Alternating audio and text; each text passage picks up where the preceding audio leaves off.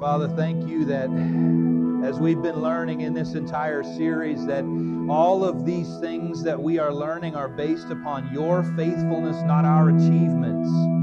That you are the way maker in all of these things.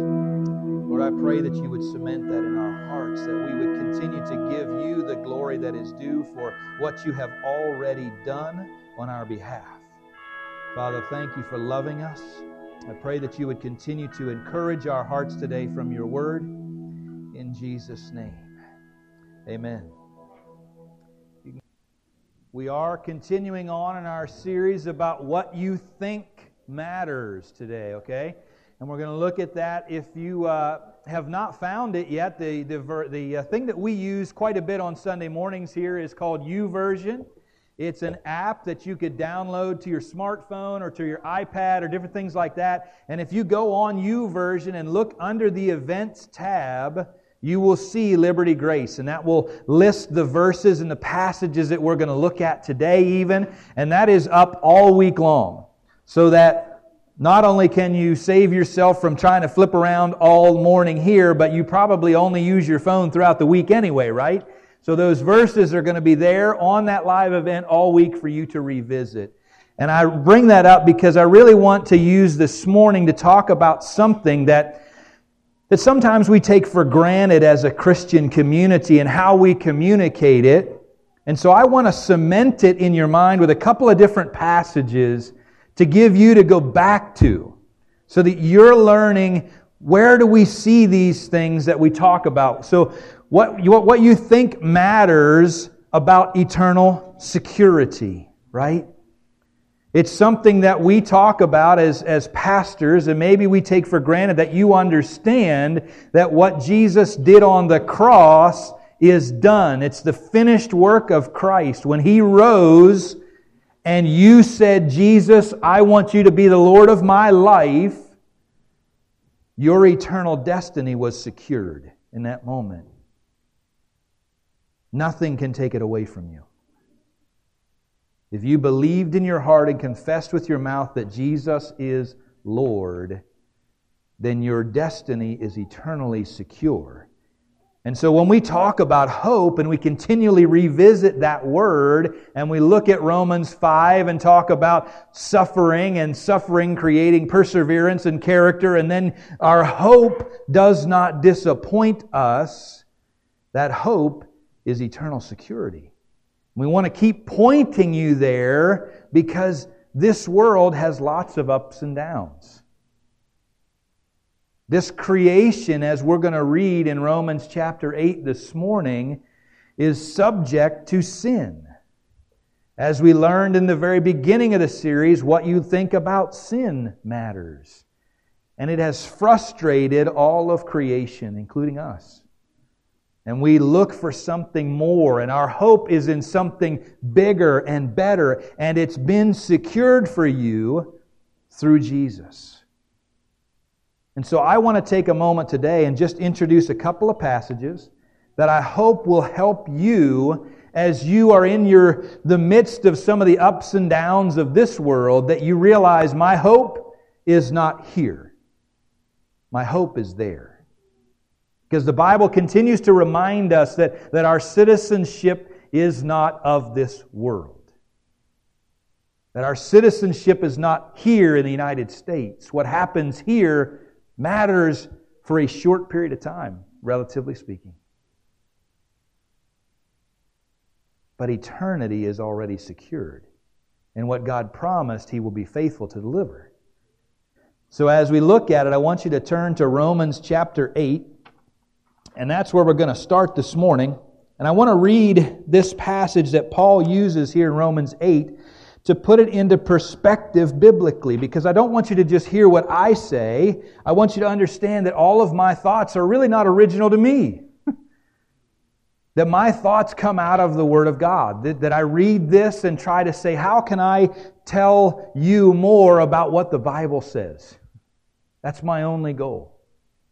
And so as I read Romans 8, you'll hear exactly what I was just talking about. And I went again to the New Living Translation to make it easier for you to be read and to be used this morning just for this passage. But Yet what we suffer now is nothing compared to the glory that He will reveal to us later. For all creation is waiting eagerly for that future day when God will reveal who His children really are. Against its will, all creation was subjected to God's curse. But with eager hope, the creation looks forward to the day when it will join God's children in glorious freedom from death and decay. For we now know that all creation has been groaning as in the pains of childbirth right up to this present time.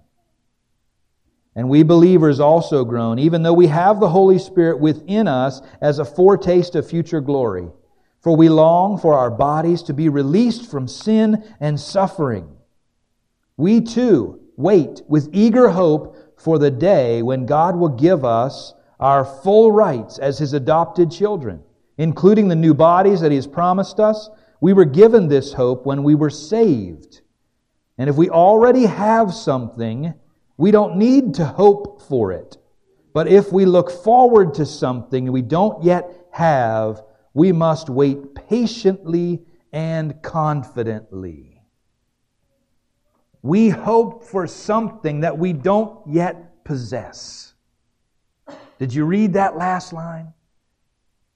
To understand that once you have it, you're no longer hoping for it. And so eternity is set in the hearts of men, the Scripture says, when you become a believer. Your heart changes. You groan for things that you never thought about before. You think about this world differently. That's the goal.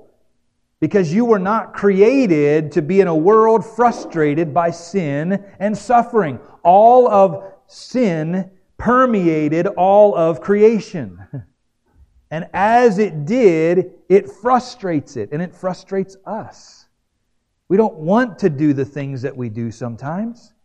We don't want to react to the things that happen to us the way that we do sometimes. But that is the evidence of sin in our life, and the evidence also that we want something more.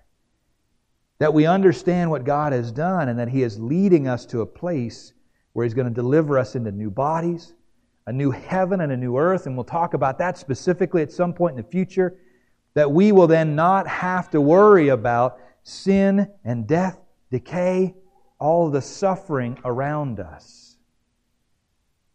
But as for right now, inside of these bodies, we have to face it. And as we groan, we need something to hold on to, and that something is hope. And that hope comes in the assurance that we know that God is faithful.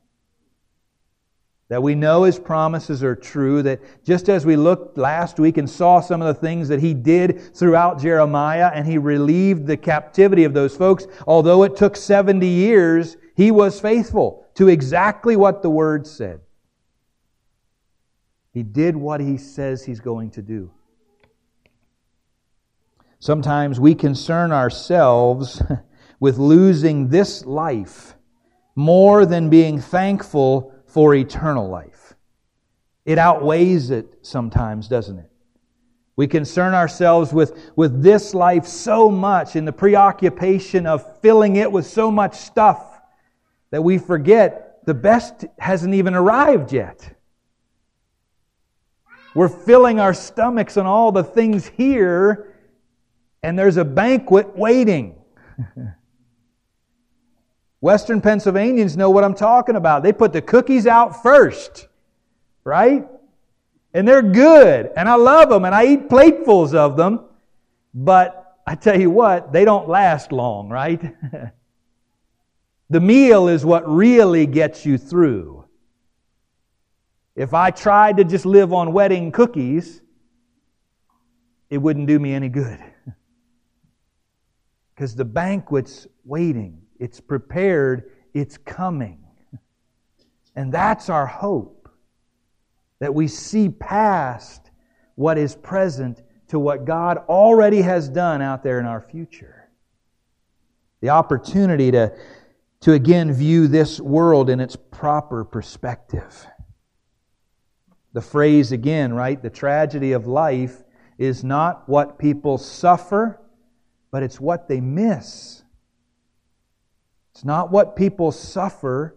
The tragedy of life is really what they miss, that they spend so much time preoccupied by pain and toil that they miss what God has actually done for them.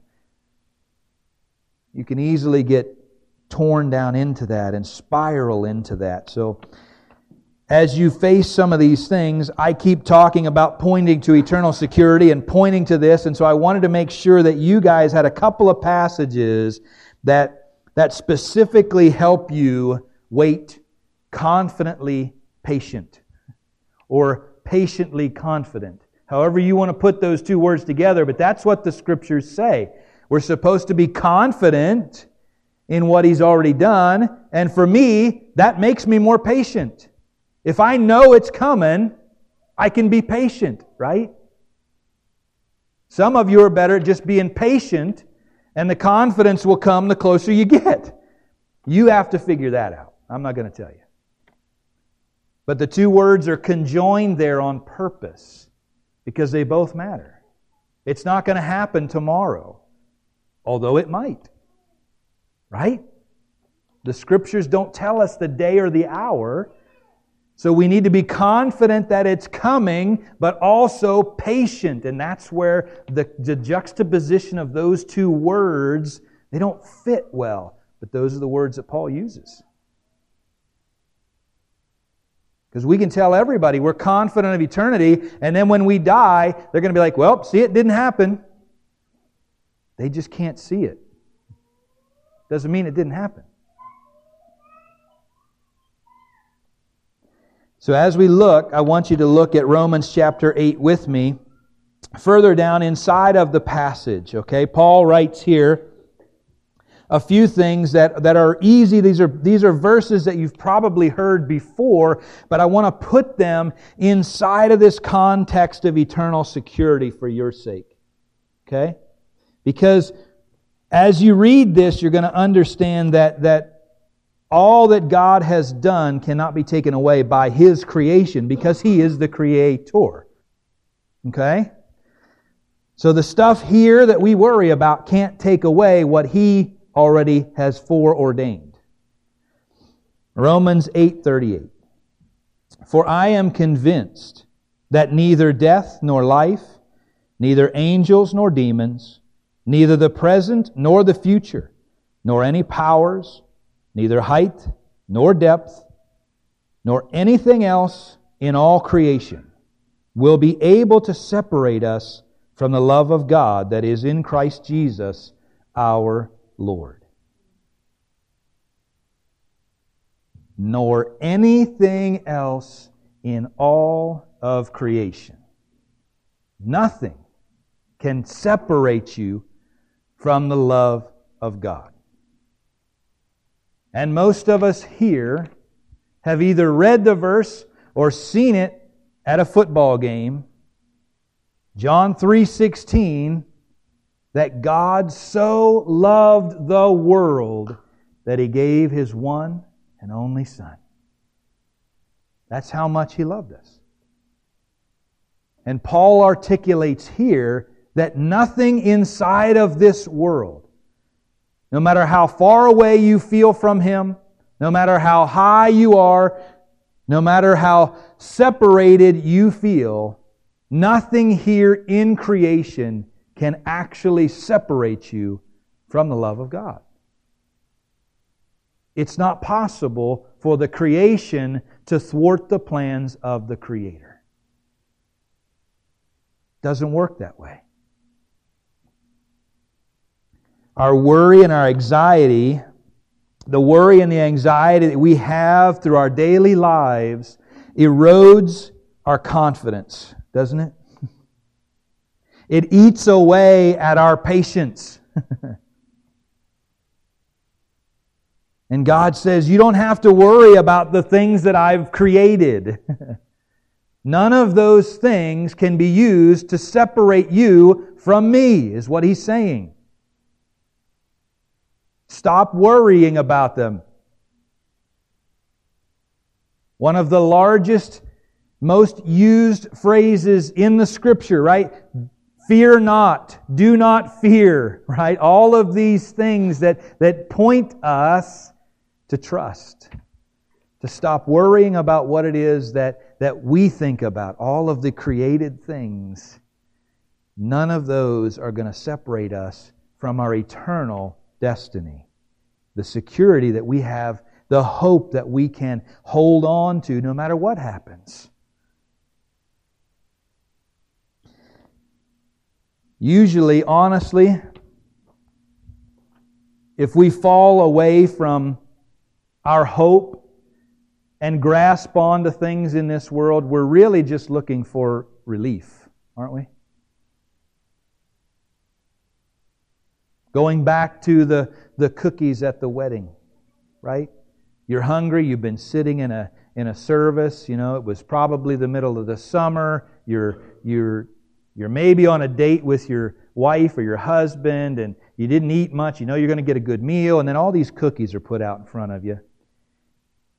And you think, I'm just going to eat one, because I want to wait for the chicken, right? And then sooner or later you got 7, 8, 9, because you're still waiting for the bride and the groom to show up, right? And you just keep nibbling and nibbling and nibbling because you're filling yourself up on the things that are there, but it's not the main course. Because our instant surroundings drive us and they erode our patience, our confidence. So we start thinking, I don't think that meal's ever coming. Right? I'm not sure that I think the bus got lost on the way with the bridal party. How about it? We know that the main course is coming, but sometimes we can't see past the cookies. Because it makes us feel better now. And what God says is, listen, nothing in my creation, nothing, nor anything else in all creation will be able to separate us from the love of God. That means even if you eat the cookies, I'm still going to hold up my end of the deal, because the meal still comes then, doesn't it? You just can't eat it because you're so filled up on cookies. God says, nothing that I have created will separate you from my love. There's no reason to look for that relief, that instant gratification that you know is empty. That worry, that anxiety that you assuage with whatever it is that you self-medicate with. The reason I talk about cookies is because you guys know my affinity for Oreos.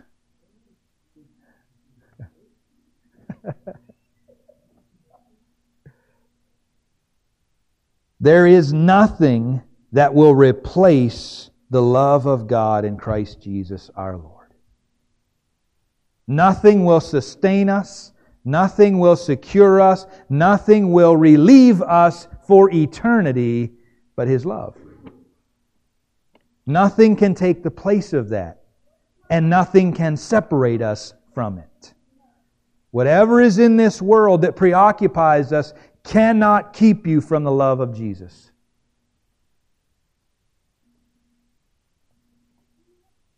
These verses are pretty important for you, and the reason that I wanted to go through, and I've got 2 more passages, this may be your thing, right? This may be your struggle with eternal security. I just don't know if it's ever going to happen. I don't know if I can be that patient. I'm not confident about it. What God says that nothing in His creation can separate you from the love of Him in Christ Jesus our Lord. Maybe that's your thing. Maybe you need a visual illustration. And a friend of mine, as I was doing some studying and talking about eternal security one time, he gave me this passage and then gives me a little visual illustration that I'll show you in a minute. So John chapter 10 is another passage that we can look to understand that God's work is finished and that we are secure. You need to understand that you cannot lose your salvation once you have claimed Jesus Christ as your Lord. In the New Testament it says, yes, there's going to be some of us that get in smelling like smoke, right? As if escaping through the flames. But they get in. Okay? That's the reality. That's biblical. I'm not going to change that. John chapter 10 tells us that nothing can take us away from God or Jesus. So Jesus then came to the festival of dedication at Jerusalem. You need to understand where He is and what He's talking about. And it was winter, and Jesus was in the temple courts walking in Solomon's colonnade. The Jews who were there gathered around Him, saying, "How long will you keep us in suspense? If you are the Messiah, tell us plainly." And Jesus answered, "I did tell you, but you did not believe. The works I do in my Father's name testify about me. But you do not believe because you are not my sheep."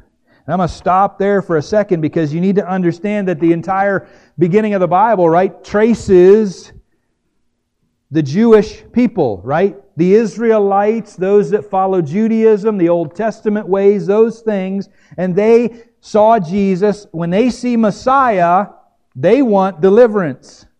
They want a king. They want somebody to come in and kick out the Romans.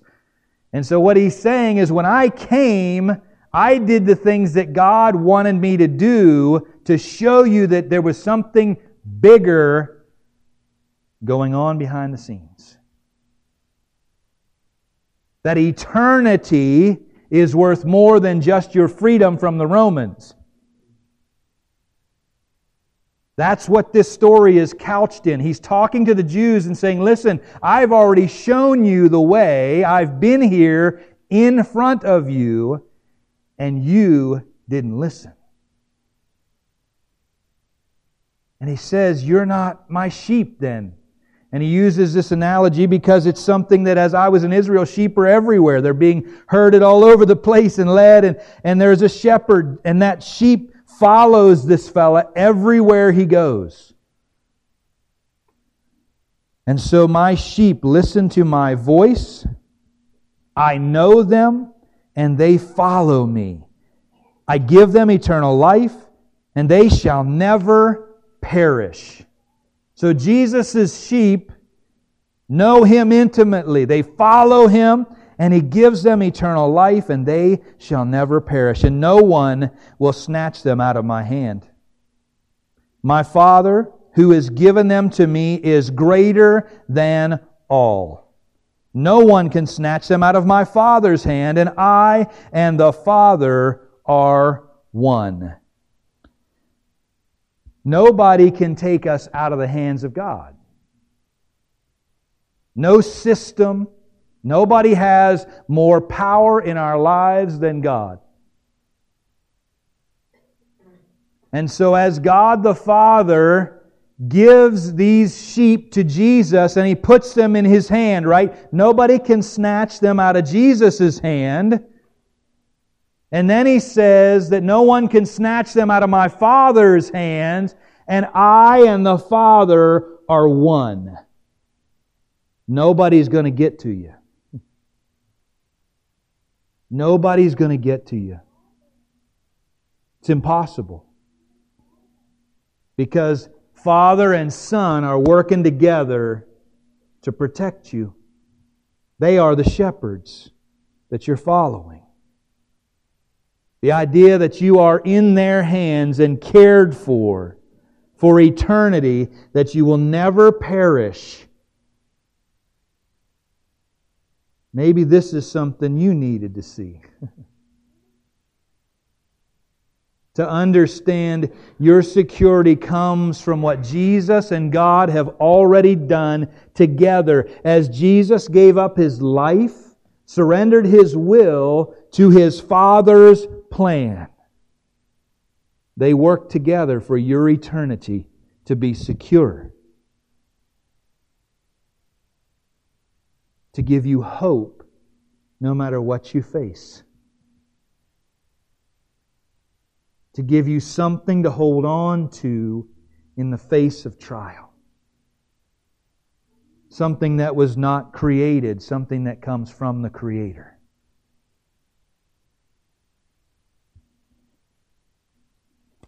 The third passage, and I just kind of want to end with this one, because to me it's, in a nutshell, sums up, if you just need to be reminded what God has already done. If you find yourself in a place where I don't really feel very hopeful today, instead of maybe running off and doing what gives you that instant relief, maybe just read this instead. Remember what it says in Ephesians chapter 1.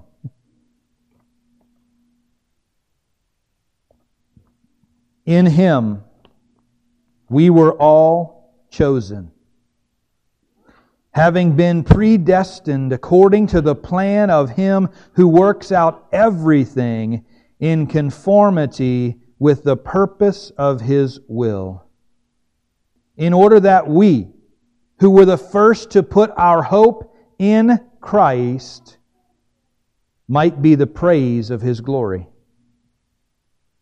And you also were included in Christ when you heard the message of truth, the gospel of your salvation. When you believed, you were marked in Him with a seal, the promised Holy Spirit, who is the deposit guaranteeing our inheritance until the redemption of those who are God's possession, to the praise of His glory. It's all about His plan. He predestined that you would be part of the plan, and everything works in conformity. And when you heard the message of salvation given to you, you were marked with a seal and brought into that group. You are God's possession. Nothing can snatch you out of His hand. Nothing can separate you from His love. All of those passages remind you of the hope that will not disappoint you. If you put your hope in what is eternally faithful, that is given to us from the Creator, that we have an opportunity to work together as a body of believers as a result of having the Holy Spirit. That we can be what it is that He wants us to be. And Ben is going to explore next week more about the Holy Spirit and how the Holy Spirit helps us in our everyday life. Some of the things that He does and why it's so important to listen sometimes to that internal voice as you sit patiently and pray for what God has for you. Because confidence and patience go together in Paul's mind.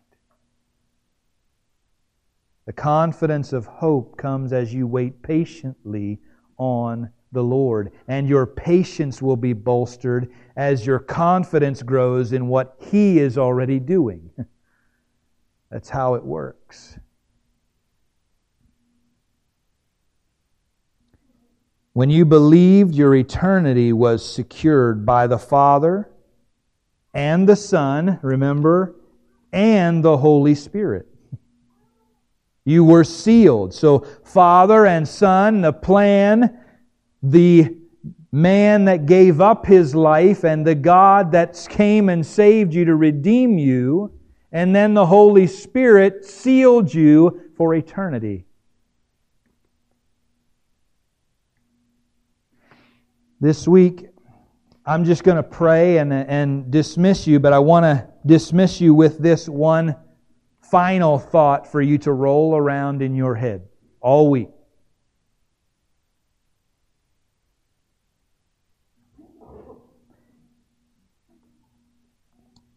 The Godhead, 3 in 1, right? So the Father, the Son, and the Holy Spirit, the Godhead 3 in 1, are working today to redeem creation from the curse of sin. They are actively pursuing not only the depth of relationship with you, but people that are in your life. People that you know struggle with understanding who God is. And it's important that as we learn these things, that we apply life to this. The reason that we talk about application at the end of every sermon is because you may be the only opportunity this week that somebody has to bump into somebody that's trying to look like Jesus. That's trying to do life in this world as if they live in another one. You may be the representative to them of what God has been doing from the foundation of the world. Don't take that lightly. Remind yourself that the 3-in-1 of our God is working in your life and in this world to redeem all of creation from the curse of sin. It'll change the way you view your neighbors. You may not like them anymore, but you may start to love them. There's a difference. Because it says that God so loved the entire world. The opportunity is us then to go, to live it out in a way that is attractive to others. The Scriptures tell us that we smell. It's the truth. To some, we're a fragrant aroma. We're an encouraging, fresh breeze to some who have had a discouraging day. To others, we're going to remind them that their life is full of things that are dying and decaying, and we're going to be the smell of death.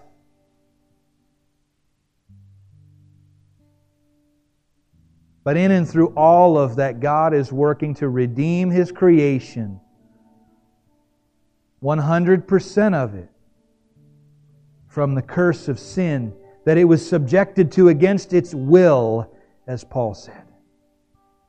And we get to be a part of that. Actively. By living as if we have hope in something other than today. Father, thank You for Your love for us. For the measure to which You have gone to care for us. For the place that You are preparing for us. Lord, that You would continue to guide us. That You would allow us to breathe life into the plans that You have as we hope in You. That we confidently will wait for the day that we are together with You.